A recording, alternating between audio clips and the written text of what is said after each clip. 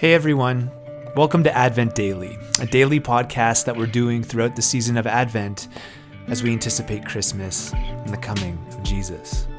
If you've missed past episodes, we do have a whole week behind us that you may want to listen to, but if you're just joining us, we're so thankful. Here's our reflection for Monday, December 7th. We're growing ever so close to Christmas. Let's begin with a prayer of presence as we have every single day. Let me pray it over us. Lord Jesus, in this moment, we believe that you want to speak to us in a deep and personal way. May we be attentive to your loving and merciful voice. And that's our prayer, God. Help us to be aware and attentive of you today, in our longings and our desires, in everything that we hope for our lives. May you be the one we desire. May you be the center. Psalm 46, 1-10 says this. It says, God is our refuge and strength, an ever-present help in trouble. Therefore we will not fear, though the earth give way, and the mountains fall into the heart of the sea. Though its waters roar and foam, and the mountains quake with their surging. There is a river whose streams make glad the city of God, the holy place where the Most High dwells. God is within her, she will not fall. God will help her at break of day. Nations are in uproar, kingdoms fall. He lifts his voice, the earth melts. The Lord Almighty is with us. The God of Jacob is our fortress. Come and see what the Lord has done, the desolations he has brought on the earth. He makes war cease to the ends of the earth. He breaks the bow and shatters the spear. He burns the shields with fire. He says, be still and know that I am God. I will be exalted among the nations. I will be exalted in the earth. Matthew 25, 31-45. Jesus says, when the Son of Man comes into his glory and all the angels are with him, he will sit on his glorious throne.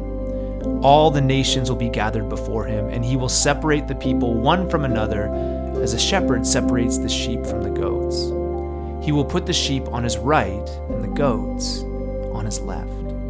Then the king will say to those on his right, come, you who are blessed by my Father, take your inheritance, the kingdom prepared for you since the creation of the world. For I was hungry, and you gave me something to eat. I was thirsty, and you gave me something to drink. I was a stranger, and you invited me in. I needed clothes, and you clothed me. I was sick, and you looked after me. I was in prison, and you came to visit me. Then the righteous will answer him, Lord, when did we see you hungry and feed you, or thirsty and give you something to drink?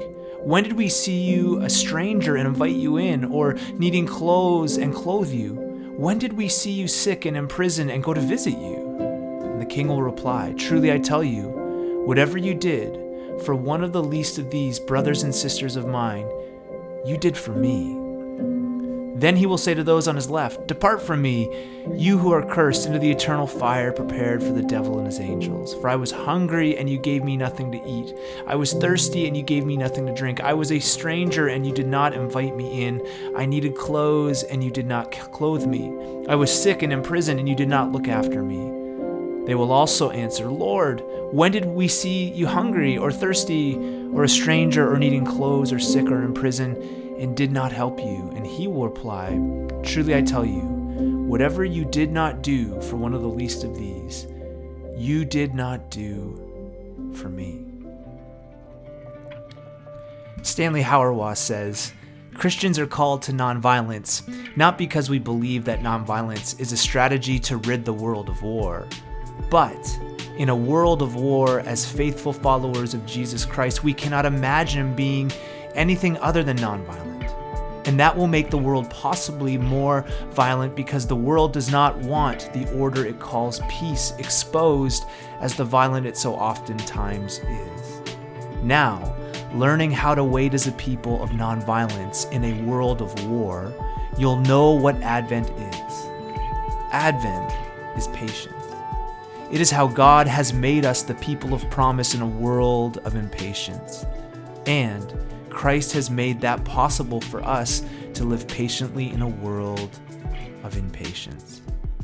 Or John Main, he says it like this: the longer we meditate, the more we become aware that the source of our newfound claim in our daily lives is precisely the life of God within us. The degree of peace we possess is directly proportional to our awareness of this fact of life, a fact of human consciousness, common to every man and every woman in the world. But to realize this fact as a present reality in our lives, we have to decide that we want to be at peace. This is the reason for the psalmist saying, "Be still and know that I am God." This deep inner peacefulness is in a sense more freely available for us today than it was for the Hebrew poet who wrote that psalm, even if our problems are greater and our pace of life faster than his were. And this is because of the great fact of Jesus. Brothers and sisters, today, may the Lord bless us and keep us and cause his face to shine upon us from this day forth and forevermore. And I hope you can say with me today, Amen. Our prayer is that you would have a meaningful and reflective Monday. Mondays aren't always fun, but today we believe can be a day where we continue to long and anticipate for the coming of Jesus. We hope in response to the scripture readings and the devotional that we've just had that you could spend a few minutes just praying, reflecting, and even take some time to write today. We'll see you soon.